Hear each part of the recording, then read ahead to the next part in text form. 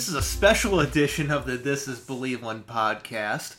I am joined by Tim Ryder from Metsmerized Online, and you've heard of Christmas in July. Well, we're embracing Festivus in August. We're airing some grievances here today, and I know Tim has his fair share of grievances about the New York Mets.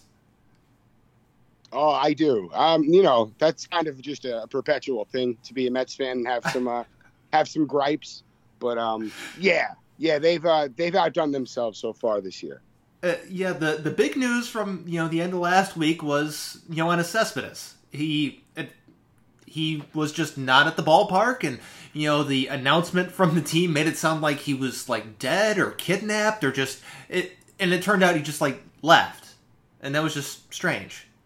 Yeah, so it's funny because the way the team spun this, or how I'm trying to choose my words carefully, how they played their hand, it's plausible that they kind of tossed a lot of dirt on Cespedes. Okay, so let's go through the timeline because this all happened really in quick succession on during a Sunday afternoon ball game.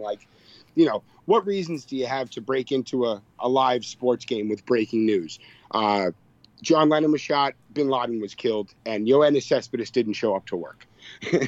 So they cut into a live game, and the way that the statement was worded, I saw it and said, well, this is strange. They're just letting us know he didn't show up to work today, but without any details and without much information besides what they gave, which was just, he didn't show up to work. It's an inexcused absence, and we're unsure of his whereabouts. It was, that's paraphrased, but so the way they put it out was that, okay, so he's missing. He's presumed missing, and of course, Mets Twitter just exploded, and there was a lot of concern for his safety.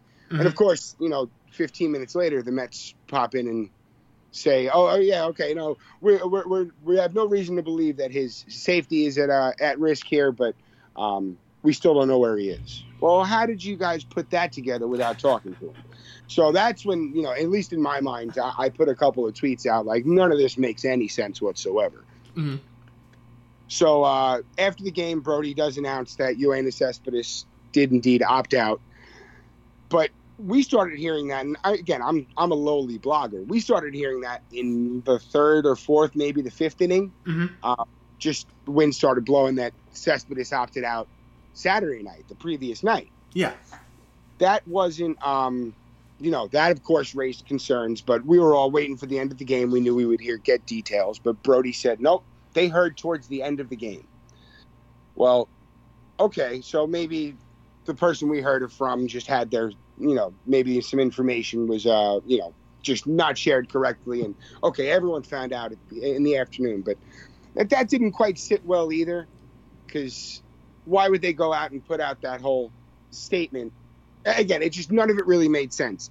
Now, Monday, Brandon Nimmo spoke to the Mets press corps, and he let the Mets press corps know that, the Mets players knew that he opted out the previous night. We knew before the game.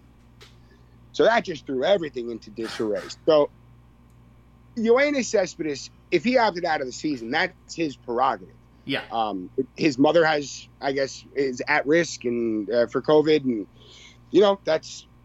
there's no shame in opting out of this season. I applaud it personally. I think it's a courageous decision. Mm-hmm. Forgoing whatever your salary is. It doesn't matter if you make $12 an hour or, $10 million a year. You're forgoing your paycheck for the safety of yourself and your family. There's nothing wrong with that. Yeah. The Mets I know, I'm sorry I'm going on here, but there's keep going. This is just one of the all-time Mets stories. I mean, you could put this on the Mets misery bracket, and it might be a high-seeded team or a high-seeded entry on that bracket. Let's be real here. I would say this is a 3 seed. It could still blow up, but we haven't heard much about it. The Mets haven't said anything about it. So back to Nimmo. Nimmo says that, okay, so we heard about this during the game, before the game. So that, if this word's blowing around the clubhouse and bloggers are finding out, are we expected to believe that the Mets front office truly didn't know that Cespedes was opting out? So let's take it back to the Mets. The Mets have a history of shoveling dirt on anybody who leaves without, being absolutely the king of New York, whatever you want to call it. Like, all right, Sandy Alderson, who was the Mets GM during their postseason run in 2015, World Series run in 2015. Sandy Alderson is one of the greatest baseball minds to be in this game in the last 30, 40 years. Let's say 40 years. I think he broke in the late 70s, early 80s or something like that. So one of the best baseball minds around. Did absolutely all he could when he was with the Mets to get them to succeed. And he was strapped with payroll restrictions. He was trying to get a larger analytics department, which was, of course, what all the good baseball teams were doing at the time. They were expanding their analytics department. He was denied that. He was denied payroll additions. I guess the team felt that they were forced into signing Cespedes, but they knew that he had bad heels. They knew completely about the double heel calcification issues and signed that big deal anyway. All right, so when Sandy had to step down, or rumors it was mutual, but whatever the case may be. Actually, I think they said it was mutual, but the Wilpons are just the Wilpons. I remember that whole situation being a mess. Like, he stepped down, but he was still involved in the team, and he still had the title somehow. It was all strange, if I remember correctly. Yeah, it was, he had to step down. He had cancer, so he had to go do cancer treatments. But he said, oh, yeah, I think my time here has run its course. But it was pretty much assumed that, yeah, the Mets had enough, and Sandy was just, God bless him, man. He hung around for so long. I couldn't imagine working directly for this ownership group, but he did his best, and he did the best with what he was given by them, and he brought them to a World Series. He went out and he got Cespedes for oh my God, I'm forgetting who he traded. I want to say, oh man, it wasn't Fulmer, was it? I want to say it was Michael Fulmer, and I want to say Luis Sessa. Yeah, okay. I know Fulmer. I thought I didn't want to misspeak, but okay, it was Fulmer. But Fulmer's a good pitcher. But hey, he got Cespedes and he got you to the World Series, and that's an all-time run that he went on. But he still kicked dirt. Like, the team still kicked dirt on Sandy, saying, "Oh no, he's lying. We gave him all he asked for." No, you didn't. Like, he went on the Metrospective, which is Tim Britton from The Athletic. Him and oh geez, I apologize because now I'm just drawing a blank. Shit. All right, sorry. Anyway, Sandy went on the show. I do apologize because I follow. He follows me. I follow him, but I'm just drawing a complete blank on his name. Oh, all right. Maybe you could edit this one out. But Sandy went on a Mets podcast, I would say last year. And he's like, he's a good man. He's not going to, come out and say, oh, that was all bullshit. But, he hinted at, yeah, they're going to say what they're going to say. And the Mets podcast on The Athletic, the Metrospective? The Metrospective, correct. Yeah, Tim Britton and Pete McCarthy. There you go. Thank you, sir. You're welcome. And, they kicked dirt on Sandy on the way out. They called him a liar in so many words. David Wright. Now, David Wright is, the captain. He's the guy in New York, and still has a role within the organization. He's an advisor to Brodie Van Wagenen. Just a hero. The place was packed the night before he retired, just to see him take one at bat, which I was there. Me and my daughter were there, and it was awesome. But anyway, back in 2011, this is right when the extension questions began about David Wright. He was still healthy at the time, and Fred Wilpon went in, I believe it was the New York Times, and he said straight out, David Wright is not a superstar. Now, up to that point, David Wright, over, I believe it was 8 seasons, hitting .308 with like a 900 OPS, well on his way to a Hall of Fame career before injuries cut him down. Fred Wilpon went to the New York Times, or the New Yorker. I'm sorry, I wish I had more of this stuff in front of me. And, threw dirt on their superstar just to kind of drive his price down. That's how we all saw it, and that's probably not too far off. But again, that's speculation. But, they would kick Sandy Alderson while he's battling cancer well, and they would kick David Wright, who's the face of your franchise. Why wouldn't they slander Yoenis Cespedes? Because they're salty that he opted out. That's what this all comes back to. And I'm sorry, I was a bit long-winded on that, but no, you're absolutely right though. I mean, when you're talking about the Mets and the way that they handle things, it's never just a one-sentence conversation. It's a whole ball that builds on top of each other, where it's one thing and another and another. It's just, you have to realize everything about it to understand just what they're doing and how they operate. To make another Seinfeld reference, in the finale, it wasn't just the fact that they were the innocent bystanders. It's the fact that this is a pattern of behavior that has led to them, and they need to be punished for their behavior. You're just explaining everything that the Mets have done over the years, and how that it's not as simple as sometimes they try and make it out to be. Oh, it never is. And they've done these just PR gymnastics so many times in the past. We see it coming. And I commended the fan base. I commended Mets Twitter on Sunday night. I said, guys, you called this out. You've been trained not to fall for this organization's bullshit. Mm-hmm. And, I might have led that rally or at least, been at the forefront of that rally. But, boy, and it was only Twitter, and not every Mets fan's on Twitter, and that's a shame, because a lot of the truth is on Twitter. There's a lot of smart fans there, but mm-hmm. and I'm sure that goes for every fan base, and they have their low points too. But smart baseball fans are good baseball fans, and you find a lot of them in the Twitter fan bases. But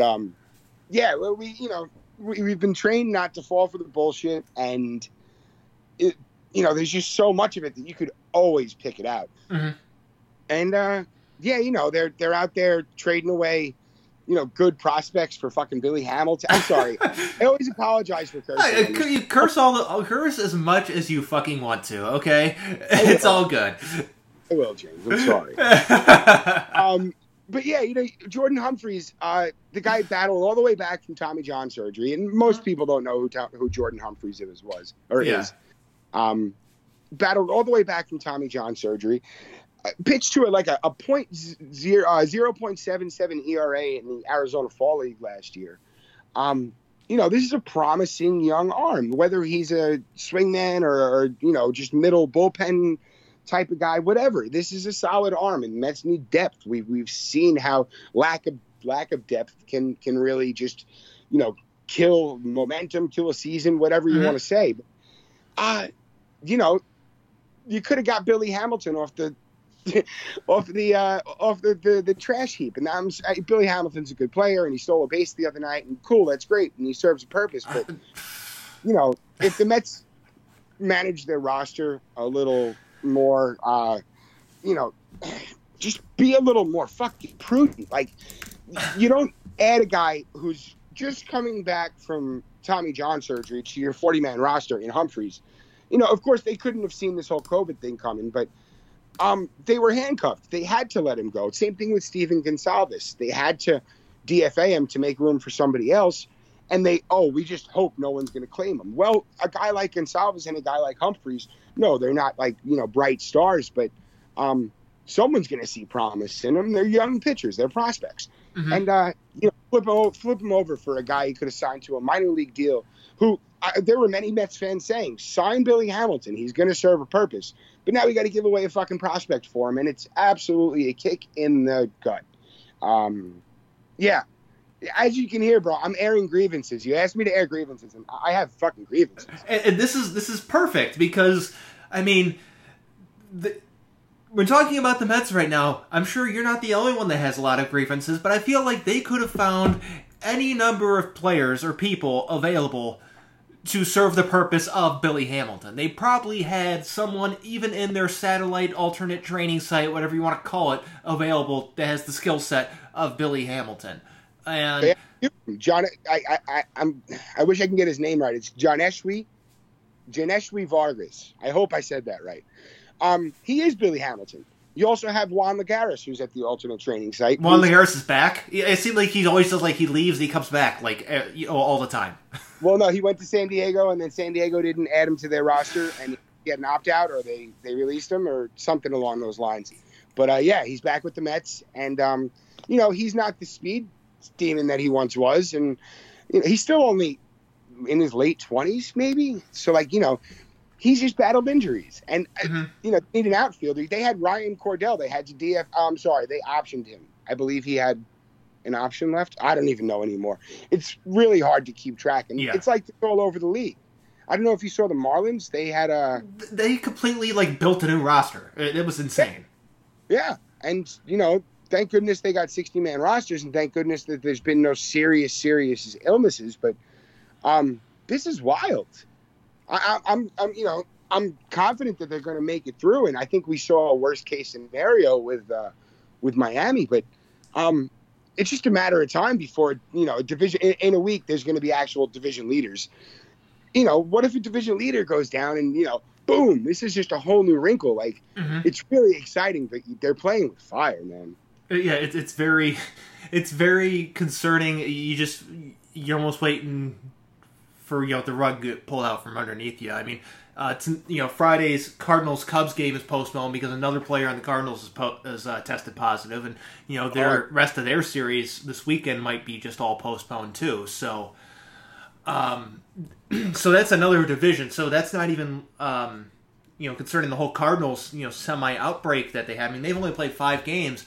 But that's a separate one compared to the one that happened in Miami and, with the Phillies. I mean, so it's in a different division now, and that's concerning. Yeah. But back to the Mets for a second. Billy Hamilton, I responded to your tweet when they got Billy Hamilton, and I said, there is your designated extra innings man on second guy. Because I feel that's pretty much the only purpose he should serve. Is that or a pinch runner or a defensive replacement for like J.D. Davis, who has not looked good in the outfield this year. He hasn't. He's looked a bit overmatched at times, but they're going to have to find at bats for him. But please go with Hamilton, because I have 2 cents on that too. So defensive replacement, extra innings man on second guy. He hasn't played in the game yet. Cleveland has a similar situation with Delino DeShields, who I feel that he is the exact same purpose or exact same role as what Billy Hamilton should play for the Mets. Yeah. Oh, definitely. And that's cool. But, now the Mets are strapped for capable, defensive-minded outfielders. And like you said, Davis kind of wasn't cutting it. He's got a cannon for an arm. He actually looked really good running down a few balls over the first week. But, there's been plays that he just looked overmatched and not really, major ready. And, he's a young player, and he's done really he was a third baseman. So he's still learning, I have to assume. And Dom Smith is out there. He's going to be playing a little left field, and he has been today. And Davis has been doing the DH. But, I just don't want to see Billy Hamilton, who hit like 219 last year, get a regular spot in this lineup. I think that would be for the benefits that he does bring, a 400 fucking OPS is just not going to cut it. Yeah, let's see. He hit 211 for the Royals in 93 games, and he hit 268 in 26 games for the Braves, but that was only in 41 at-bats and 48 plate appearances. I mean, that's actually not terrible. That's not terrible, considering his career batting average is 242, and he's just not really that good. Look... Well, he's a terrific defensive player. Like, I think since he debuted, he's top 5 in defensive runs saved and ultimate zone rating. Yeah, but the problem is that he's a speed guy who can't get on base. So yeah, pinch runner and ghost runner he is. Yeah, so I mean, nobody really bunts for base hits. He'd be the perfect bunt for base hit guy, but nobody likes doing that anymore. And he's not even a top of the lineup set the table guy. I mean, he strikes out a ton too, so it's ugly. He strikes out like once a game. We have 2 leadoff hitters. We got they're both hurt now. Day right now, but Rosario and McNeil. I mean, you can. And I'm sorry, and Nimmo. Yeah. You can flip flop those guys into the leadoff spot at any point. I liked how that. I love DH. I love it. Like, absolutely, because you get to put Rosario in the 9 hole, and you kind of have you have speed at both ends, and just very, very exciting. I've been hoping for the DH for a long time, and it's fun. I really enjoyed it. I think everyone's kind of taking to it. National League fans are traditionalists. So Yes. it was a bit of a shock at first, but I think everyone's come. I've seen two distinct camps in this. People that absolutely love it that are National League fans, and National League fans that hate it. There's no in-between, I've seen. There's still American League fans who say, oh, this, the DH. And that was, pushing 40 years ago.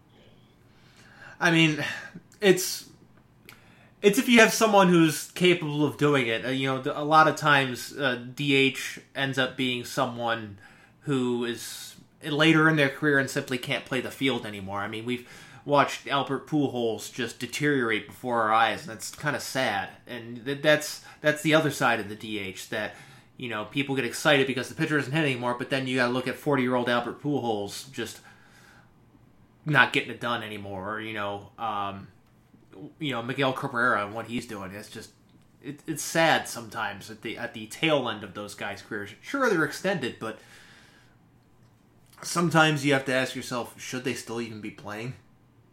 Yeah, well, they're signed to these big, long contracts. They're not going to quit on those. Pujols, it's same thing with Cabrera, too. I could watch those guys play. I don't care if they're shells of their former selves. Just the nostalgia in me says, oh, man, look, it's Miguel Cabrera. Pujols, too. I mean, when he was on the Cardinals, he killed the Mets every time they played him. He would just the doubles that hit off the wall and would roll halfway back to second base. That's how fucking hard he hit the ball. Oh, Pujols was a monster. But the economics that come along with that, and I think Pujols will hang him up. I mean, Cabrera will hang him up before. No, Pujols then Cabrera. Yeah, Pujols is older. But I don't think Cabrera's too that far behind him, just because I think his body just kind of gave out. He's been doing this since he was 18 years old at the major league level.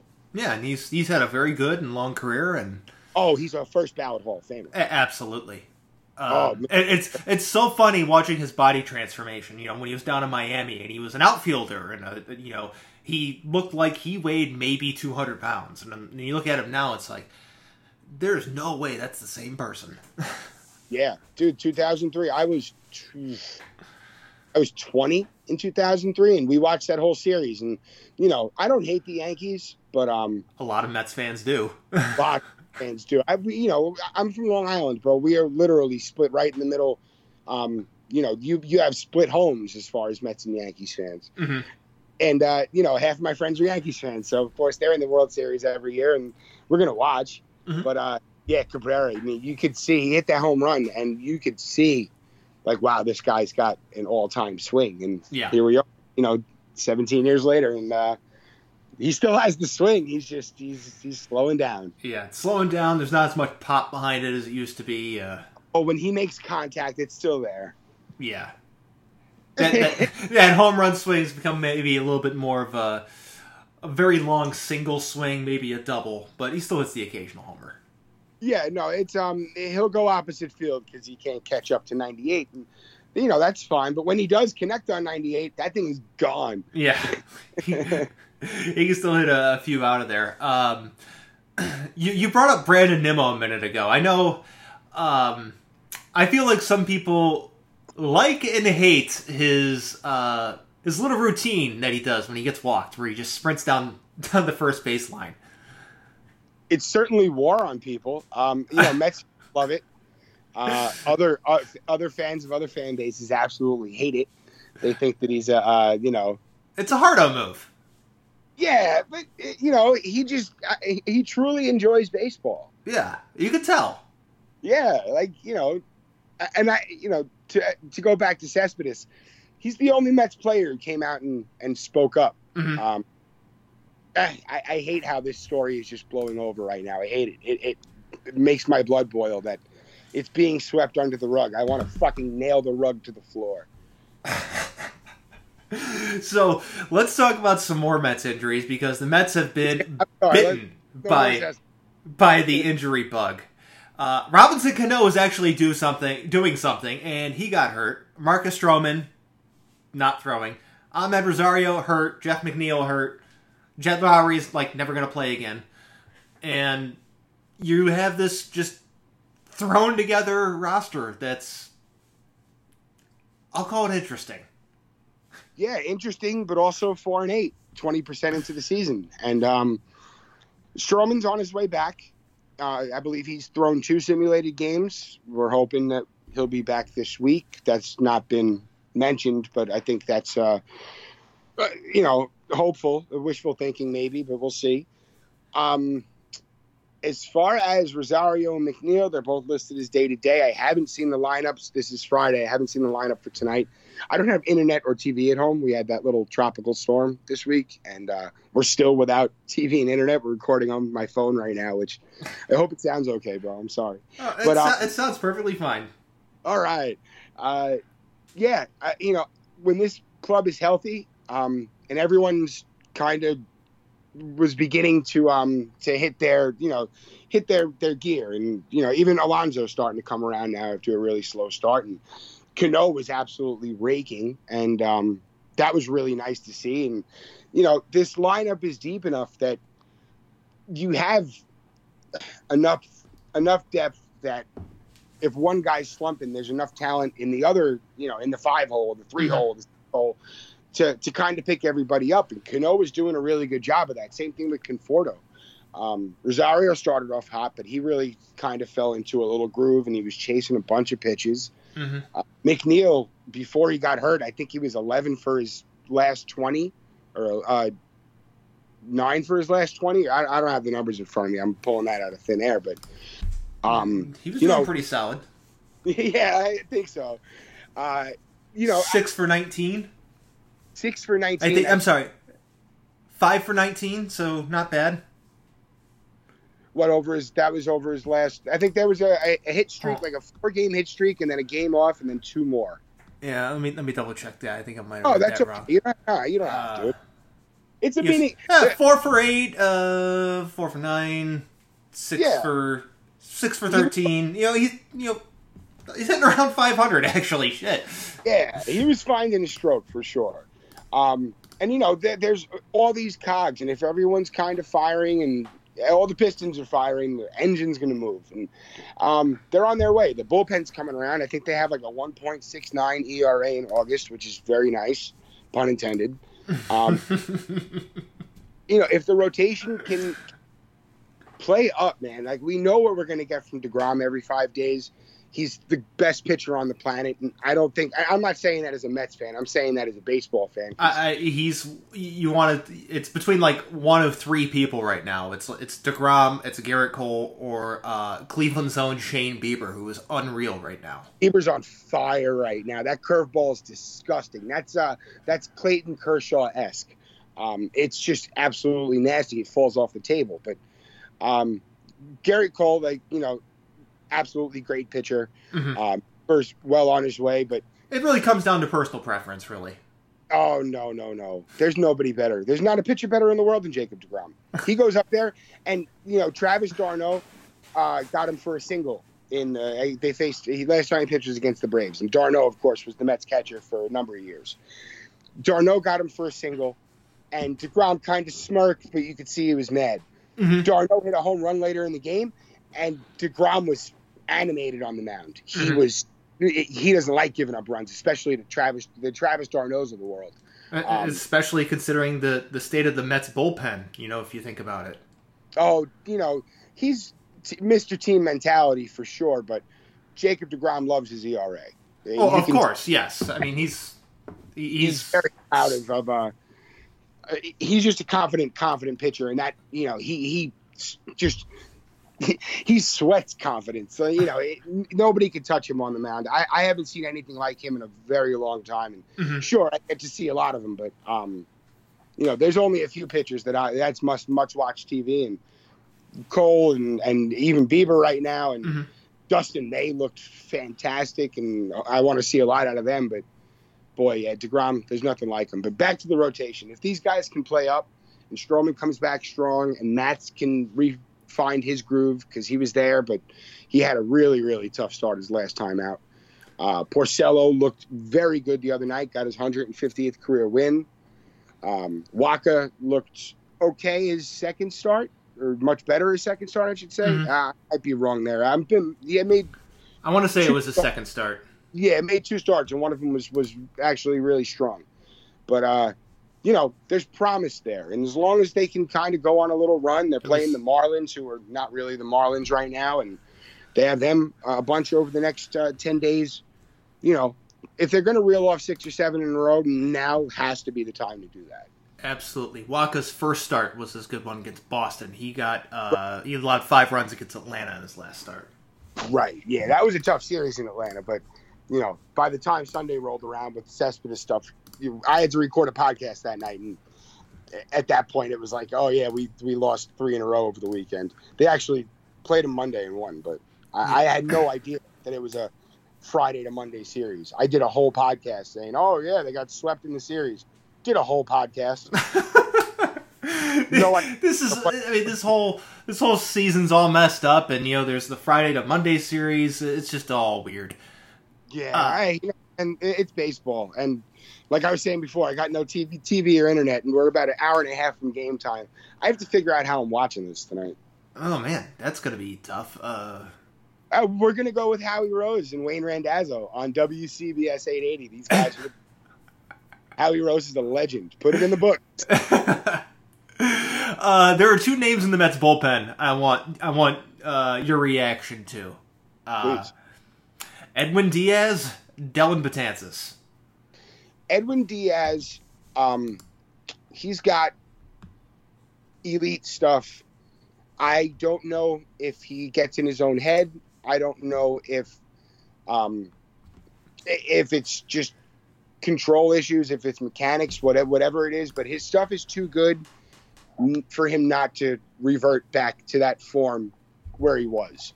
I'm not one to speculate on mental stuff. Mm-hmm. Like you say, oh, Matt's he has gets in his own head, stuff like that. No, it's a possibility, sure, but mm-hmm. I'm not going to pin that on him. But the stuff is just too good. He's going to come around.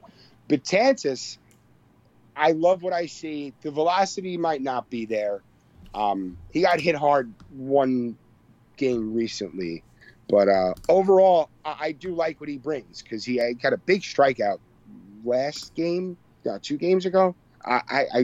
Dude, I'm so out of touch, man. I haven't seen a baseball game in like 3 days. But yeah, again, if he pitches to his capabilities, could be huge. And again, the bullpen's really starting to come together. And after a really, really wild start to the season, I think they had the 3rd worst ERA over the first week. Yeah, it wasn't great. They're really starting to come around now, and they could use that because the starting rotation is unfortunately a question mark after DeGrom. Yeah, Dellin Betances contributed to that. I'll call it catastrophic, depressing, gut-wrenching loss against the Braves, where the Mets were up big, and then the Braves just came back. They're up 8-2 in the 5th, and they lost 11-10. Yeah, it was 8-2, and then it was 10-5, and I think in like the 7th or 8th inning, I said, "Oh, this is a slow train crash," and you could see it. You just see it all happening, and yeah, it was just classic Mets. Aged beautifully, like a wine. Oh man, at least your team is doing some sort of hitting, at least enough to score 10 runs in a game. Cleveland has not been doing so good. They just cracked 10 runs in a game for the first time this season last night. That equaled their run total from the previous 6 games combined, which is just awful. Your team's at least scoring some runs on a consistent basis. Cleveland, on their hand, scoring like 2 and 3 and losing 3-2 or 4-3 or 3-1. But because the pitching staff has been kind of holding their own, she's just been non-existent. Yeah, I tweeted it the other day. I'm like, so this is what it's like to watch a Jacob deGrom start with no run support. I'm watching this every day now. The team's, he allows 2 runs, but the team loses 2-0. Or, he allows a run, and they lose. Yeah. Oh, we know all about that, man. And so every game's just, I'm kind of exaggerate a little bit, but at the same time, like, this is how Jacob deGrom has so many no decisions in his career. He'll pitch really good, and then, maybe he'll get a run or two or run support, then, the bullpen will blow it, and then he gets a no decision. Or he'll allow no runs, and nothing happens. It's been very frustrating. I mean, Cleveland's been at the absolute bottom of all of the ranks, hitting wise. I've been tweeting them out every day as they've been updated, but they're 29th in batting average, 23rd in OBP, 30th in slugging, 29th in OPS, 21st in runs, and 23rd in home runs, while striking out the fourth most amount of times. Wow. Yeah, that's not going to cut it, man. And that's a talented squad. You have Lindor and Santana, who have both gotten off to really slow starts. Mm-hmm. Ramirez is hitting the shit out of the ball, but did I tell you Cesar Hernandez was a player? Yeah, you did. I did tell him. And he said he's doing well. I'm looking now, but I think a guy who's really important, who kind of pulls everything together, who kind of has to start performing or else he's going to be out of that lineup, is Franmil Reyes. Yeah. I when I was writing for the Padres a few years back, he was still in the minors, and I got to speak to him. And this is like in the midst of his, I think it was like 9 games, and he hit something like 660 over 9 games with I think it was 8 home runs. It just went off on a tear. They called him up the following week. Mm-hmm. And, when this guy, and he's done it a couple of times in San Diego and did it for you guys a few times. Yeah. When he gets hot, there's absolutely no one in the league who could pitch around him. He hits everything, and everything goes really, really far. And Franmil Reyes is probably one of my top 5 favorite hitters in Major League Baseball. And boy, me and you were talking about it earlier in the week. The second that he snaps in, he's going to put this team on his back. Mm-hmm. Absolutely. I mean, Franmil Reyes is one of the guys that needs to perform. Any other outfielder needs to do something. Domingo Santana, before last night, he got a hit. Outside of that 3-for-3 performance he had against Kansas City in the 3rd game of the season, he was 0 for the season. So he was 0 for 20 on the season before, excluding Game 3 and last night's hit. He was 0 for 20 before he got a hit last night. And so that was very, let's just call it awful. They're just not getting any hitting from their outfield. It's been awful. Oscar Mercado is seeing a dip so far this year, and that's not great considering he's a starting full-time outfielder. And all the other outfielders are just kind of not pulling their slack.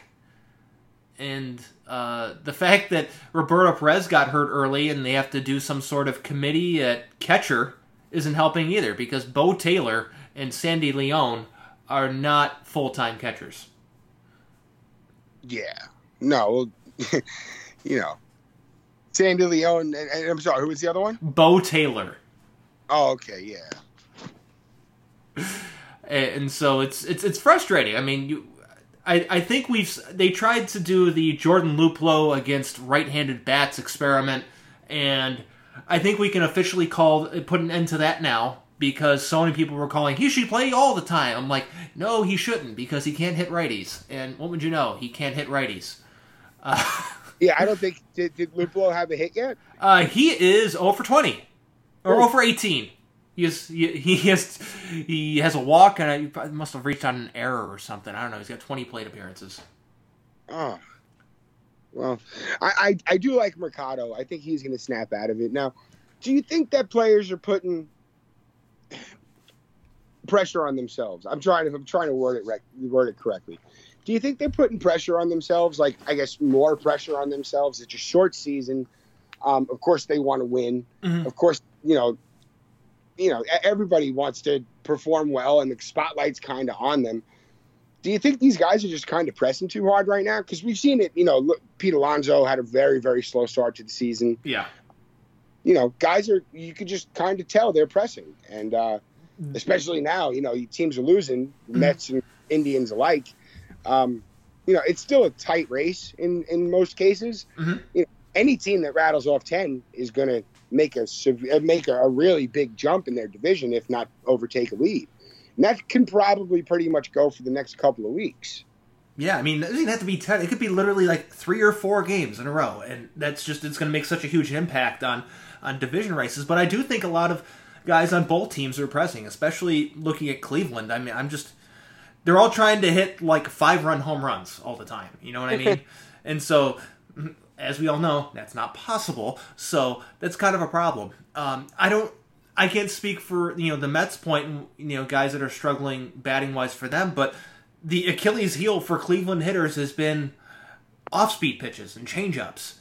Watching them try to hit change-ups is brutal. It is absolutely awful. They can't do it. It is just... It's frustrating. There was a game last year. There were 2 games when they played the White Sox. It was with Lucas Giolito, I believe. Lucas Giolito got absolutely hammered in his first start. But in his second start, I think it was his first start. I'm going to have to double check. Lucas Giolito basically threw only fastball changeup an entire game and shut down their offense. That's all he didn't throw anything else. It was just fastball changeup. Yeah, no, and that works for some guys, man. As long as the command is there, that'll play.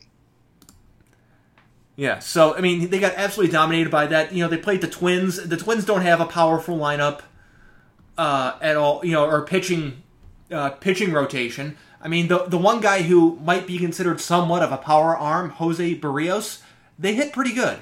So, it's not... Then they face, guys like Tyler Clippard and... who else did they face? Kenta Maeda. These guys aren't necessarily flamethrowers. Giolito got lit up the previous year, not last year. But he allowed 0 runs in 14.2 innings against the Indians last year. 8 hits. 17 strikeouts. Wow. But, I'm looking at, some the Twins' rotation. These aren't... It's not like it's Cleveland's rotation. Yeah. It's not like they're getting shut down by Shane Bieber and Clevenger and whoever else Cleveland decides to just make a Cy Young candidate pitcher, because that's what it seems like they're doing right now. Just keep on turning them out, bro. They get rid of Kluber, and it's like, oh yeah, we don't even feel the loss. Corey who? I mean, they got shut down by Randy Dobnak. Okay. Oh, there you go. I love that mustache, bro. I love that thing. Randy Dobnak pitched against Cleveland. And here's his pitching line. Here we go. Let me pull it up for us. He went 5 innings. He allowed 3 hits, 2 walks, and struck out 4. Wait, what was it? 5 innings, 3 hits. Yeah. 4 strikeouts. That will play, man. But you look at a guy like, my guy Bartolo Colon. He did it with 2 pitches forever. But he threw like 95, though. These guys are throwing like 90. Colon? Yeah. For the last years of his career, he wasn't touching 90. Like maybe 91. And that's his whole time with the Mets. And he had a sub 3 ERA one year. I mean, but he still commanded his fastball. I mean, these guys aren't even throwing like fastballs. I mean, it's changeup. It's slider. It's cutter. It's not straight fastball. And that's the frustrating part. I mean, and let's be real here. Jose Ramirez loves the fastball. He refers to it as just home run pitch whenever he gets one and slams it. It's absolutely hilarious. When they ask him what kind of pitch that was, and he goes, bro, home run pitch. But the off-speed pitches are killing him. I don't know what exactly is going on with the Mets. Are they just in a funk, or is there just a certain type of pitch that they're just not hitting? I think everyone's just kind of chasing. I think that the book is out on a few guys. I know Alonso had he had troubles last year, and it's a lot of credit to him because, all right, so first pitchers attacked him with low. Hopefully I get the sequences right. In the early part of the season, they attacked him with low breaking pitches, and he was chasing those balls in the dirt. Mm-hmm. Then they started attacking him high and inside, and he couldn't lay off of them. Mm-hmm. And each time, of course, he adjusted. He's a polished hitter. He kept on adjusting, and I think it almost seems like he's putting a lot of undue pressure on himself to kind of adjust faster right now. And he's definitely coming around. He made some solid contact over the past few games. And they're singles and doubles, but that's fine. That's what it takes to bust out of a little slump. And, that's what he was in. And, sophomore slumps are real. And with a full year of video to scout, pitchers and coaching staffs are smart enough and advanced scouts, they're advanced enough, not to be redundant, to pick up on these things and kind of attack, hitters' weaknesses. And I think that, that door kind of swings both ways. That, sure, hitters can go in the cage and face a virtual reality Jacob deGrom before the game to try and get its timing. But you know what? Hitters can, pitchers can go in and just attack weak zones. Like, we have heat maps at Baseball Savant and Fangraphs, but, they have virtual heat graphs, and they have these point things, and they could, show me this. So you have the mind of a major league pitcher with the access to that information. I think that the advantage is always going to go back to the pitcher, and hitters are just kind of forced to play catch up. And that's always been part of the game, but it's at such a higher level now because of all the information. I look at Jeremy Hefner, who had a shortened offseason with the Mets pitching staff as their pitching coach this year. He's got Jacob deGrom averaging 99 on his fastball and 93 on his slider. That's almost 2 miles an hour higher on both accounts. Biomechanics and all this stuff, it's real and it works. And the data, if absorbed or if passed along correctly so that players can absorb it and actually use it, because they're the ones who know their bodies and who think like professional athletes. And, and Hefner was there. So of course it helps to be coming from a former major leaguer, but it's exciting. It puts a whole new spin on the strategy of the game. It's, you hear even prominent baseball writers and, it's nerds. It's all about the nerds. Fuck yeah, it's about the nerds, bro. Take a minute to understand this stuff, and you'll see that this is the direction that the game is going. Like Luis Robert, who's 30 feet per second sprint speed, that's big. That's you guys. Have you guys faced him yet? Yeah, we have. I don't know if he got a hit, though. We're facing him this weekend, so I'm going to see a heavy dose of Luis Robert this weekend, because they're taking on the White Sox in Chicago for a few games. But I can check to see. I think he missed the first game of the series we played against him, but... Yeah, that's an exciting player. It looks like he's going to be a thorn in you guys' side for a while. Let's see. No, we played for him all 3 games. He went, 2 for 4, 1 for 4, 1 for 4. So yeah, pretty consistent. That's a nice series. He scored. He drove in 2 runs in that fucking shenanigans extra innings game that we played. I think it was. Was it? Oh no, it wasn't. It wasn't the extra innings game. My bad. This was this is the game they brought Brad Hand to come in a 0-0 game, and he looked like absolute trash. That was the game that he that happened.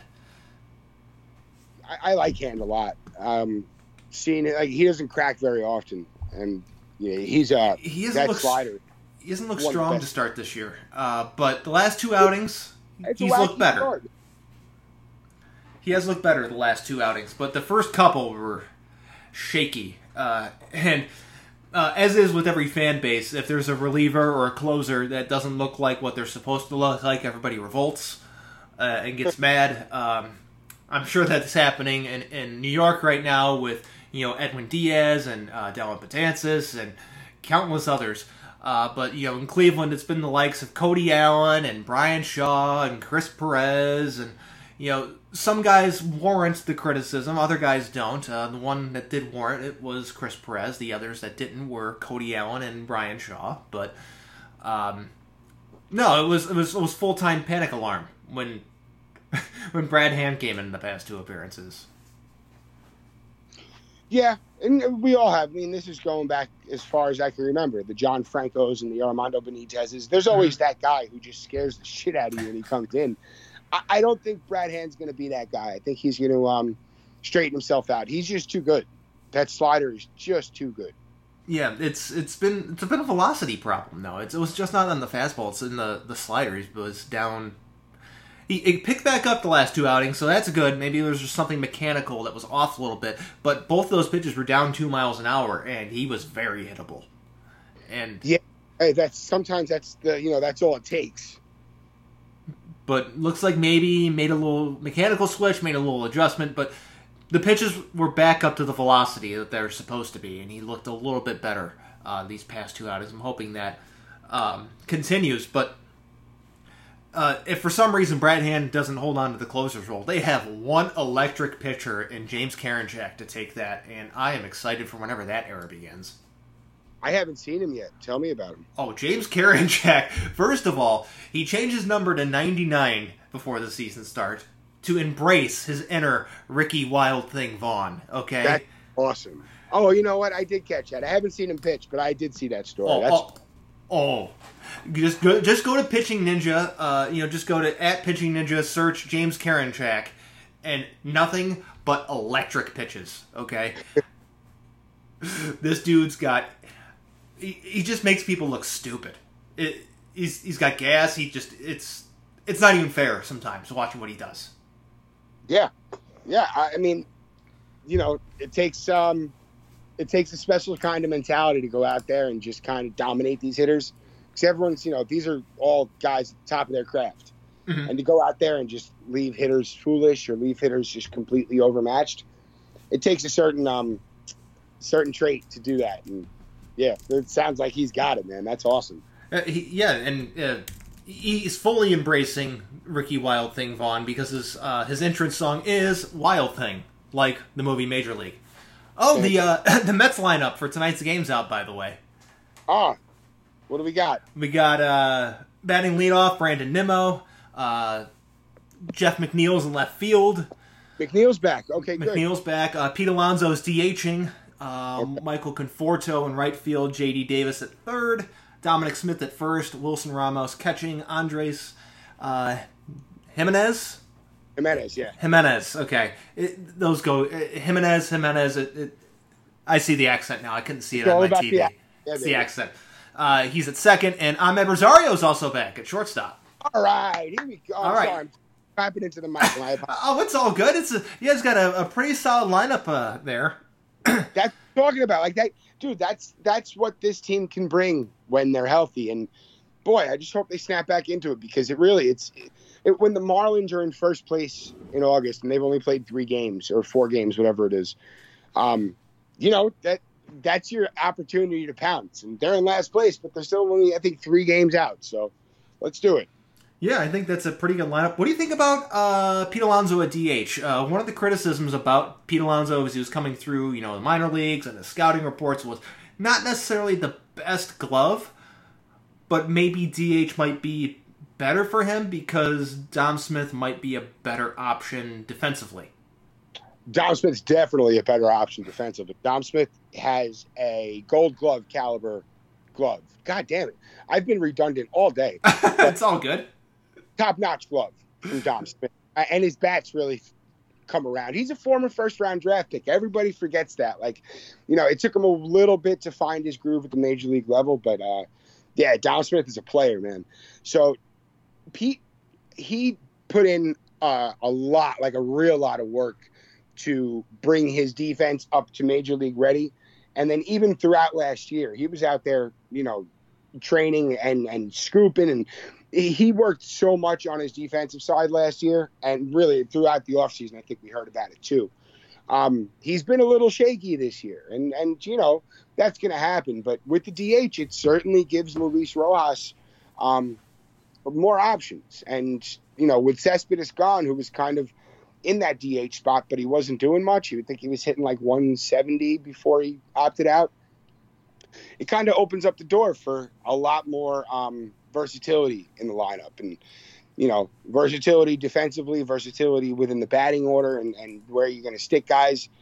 It kind of, it's good. Luis Rojas, I don't think he kept the same lineup his first 3 or 4 games. Mm-hmm. Kept on shifting it around. He's certainly trying to find something that works, and I don't foresee him ever kind of landing on, all right, this is our lineup, because there's just too many players. Everyone's got to get at bats. He's done this before in the Dominican Winter League with a short season. Mm-hmm. You really have to play the hot hand, and the Mets are well equipped. And if that means Pete Alonso's in the DH spot, that's cool. He was taking some ground balls at third base before the game today. I did see that. It's interesting. He played third base in high school. So what I think this does by putting Alonso at DH is it takes Dom Smith, puts him at first, but you're also able to make sure that J.D. Davis and let's call it his adventures in the outfield puts him at third, and Jeff McNeil's in the outfield. I think that might be the best way to probably put together a lineup defensively. I don't know about you.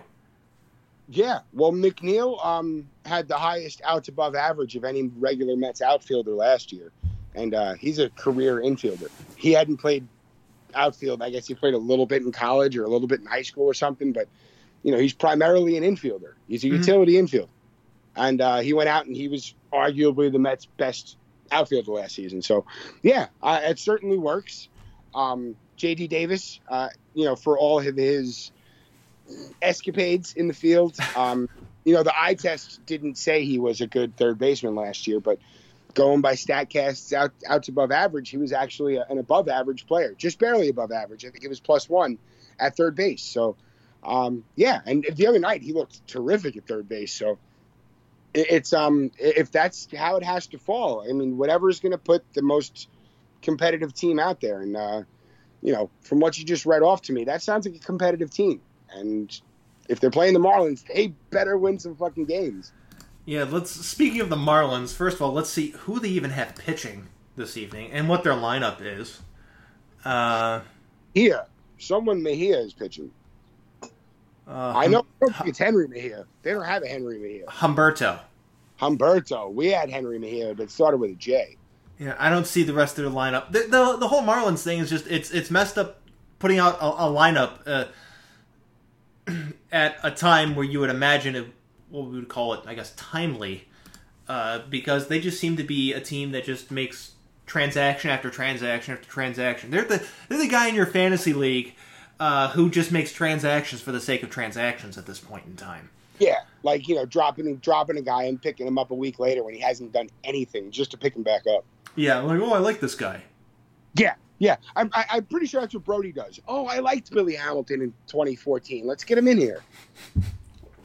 So, Brody, sir was available in the offseason. Oh, I must have missed that. Sir, the blogs had it every fucking day. So, are you out on Brody? Happened in the Mets front office in my head. I really hope they do.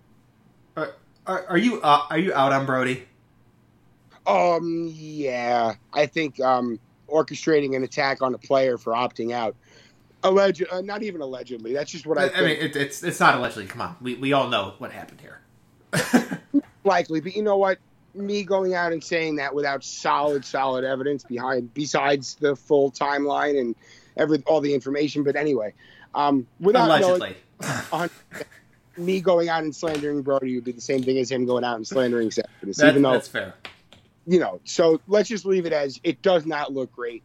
But even before that, I mean, sure, having Brody, who comes from an absolute cutthroat industry, and he was the top of the tops in that industry, that was alluring. I know he had no GM experience, but he was on the other side of the table, and there was a certain allure to that. That was a draw, at least for me as a fan. He hasn't been great, and the Diaz and Cano deal, you can't justify ever trading Kelenic. He's trending towards superstar, and he's only in his second professional season. Cano was expensive. I don't want to get into all that. So that was starting off on a bad foot. J.D. Davis was a good signing. Chad Lowry was a bad signing, and that stinks of some sort of, I don't even want to say what, but that stinks. So Jed Lowry appeared in 2 spring training games. Two spring training workouts after signing him last year, and then was gone. Yeah, he has 9 games, 8 career plate appearances, 0 hits. Yeah, and they never really actually, we never actually saw him work towards anything. It almost feels like he was injured when they signed him, but he's an ex-client, or one of Brodie's ex-clients, and it stinks. It absolutely fucking stinks. But again, without solid evidence, all it can do is stink. So, no, yeah, Brodie's the Wilpons wanted Brodie in the worst way because they knew Brodie could be the face of the dysfunction. Oh, damn! I'm writing that down. Really, that's a title. I'm seriously, I have a pen in my hand. I'm writing that down. I can't wait to read that future article. Dysfunction. Oh, baby. Sorry, Brodie, you're getting fucking roasted. So, he went into the offseason, the whole Wheeler thing, all right, fine. You're not going to sign Wheeler. Oh, but Wheeler is coming back he came back to the Mets hey, these are my final offers. So he got more money from the White Sox. This is per sources, by the way. Yeah. So he got more money from the White Sox, but chose to sign with the Phillies. But before he signed with the Phillies, he went back to the Mets and said, guys, these are my numbers. Just make me an offer. I want to stay in New York. They didn't even return the fucking email. So the Mets could have got him at a premium, a hometown discount, because they stuck by him and they let him get healthy and they watched him blossom into this terrific pitcher. They didn't even reply to him. Jeez, that rotation would be looking so much better right now if they still had Zach Wheeler. And they could have, right. So Wheeler walks. They could have replaced Wheeler with a similar level of pitcher. No, they chose to go out and get Porcello and Waka. And okay, bargain bin. But you know what? We can deal with that because at the time it was DeGrom, Syndergaard, Stroman, Matz. Yeah. And then those guys. I like Matz. I think that he still has a chance to blossom into a very good pitcher. They had the opportunity to really reinforce this rotation, and they didn't. And and the way they went about it, and it's very frustrating because you almost know what's coming at all times, and especially now with Brodie at the front of it, he's a professional mouthpiece for professional fuckheads. I wish I had a better word, but that's just the first one that came to me. The Wilpons are professional fuckheads. They love the Mets. There's no doubting they love this team, but they've driven it into the ground and they can't sell it fast enough. Okay, so when the Mets sell, hopefully to Steve Cohen, do you expect Brodie? There will be a yes. You expect Brodie to be gone that day? There's no way, because Cohen's the biggest Mets fan in the world. You expect him to come in Ari Gold style with a paintball gun, just shoot whoever he's firing with the paintball gun, like on Entourage? No, they're gonna hit him with the Mr. Mets T-shirt cannon. Boom, boom, you're gone. Just bring in Mr. Met and have him do that, and every time he hits somebody, just give him the finger. Yeah, or do it at the same time. Give him the finger with one hand and shooting the T-shirt cannon with the other. Perfect. Oh, Brodie, hey, boom, you're gone. Step into my office, you're fucking fired. Oh, man, now I'm in a great mood. You're in a great mood because that's all you're picturing the Steve Cohen buying the team, then cleaning house. Are you familiar with Jay and Silent Bob Strike Back? I'm sorry, no, yes. My apologies. Dogma. Yes. Okay, so you know when Ben Affleck and what's his name, fucking Matt Damon, go into the movie executive offices and they just start slaughtering people. That, but with a T-shirt cannon and Steve Cohen. Oh God! You didn't say God bless you. That got dark, but you did it with a T-shirt cannon, so it's fine. Oh, that sigh, James. I'm sorry. Oh, it's so good. It's just so good, though. I mean, because I feel like that encapsulates the feelings of Mets fans towards not only just the Wilpons, but the tenure of Brodie and how unspectacular it's been.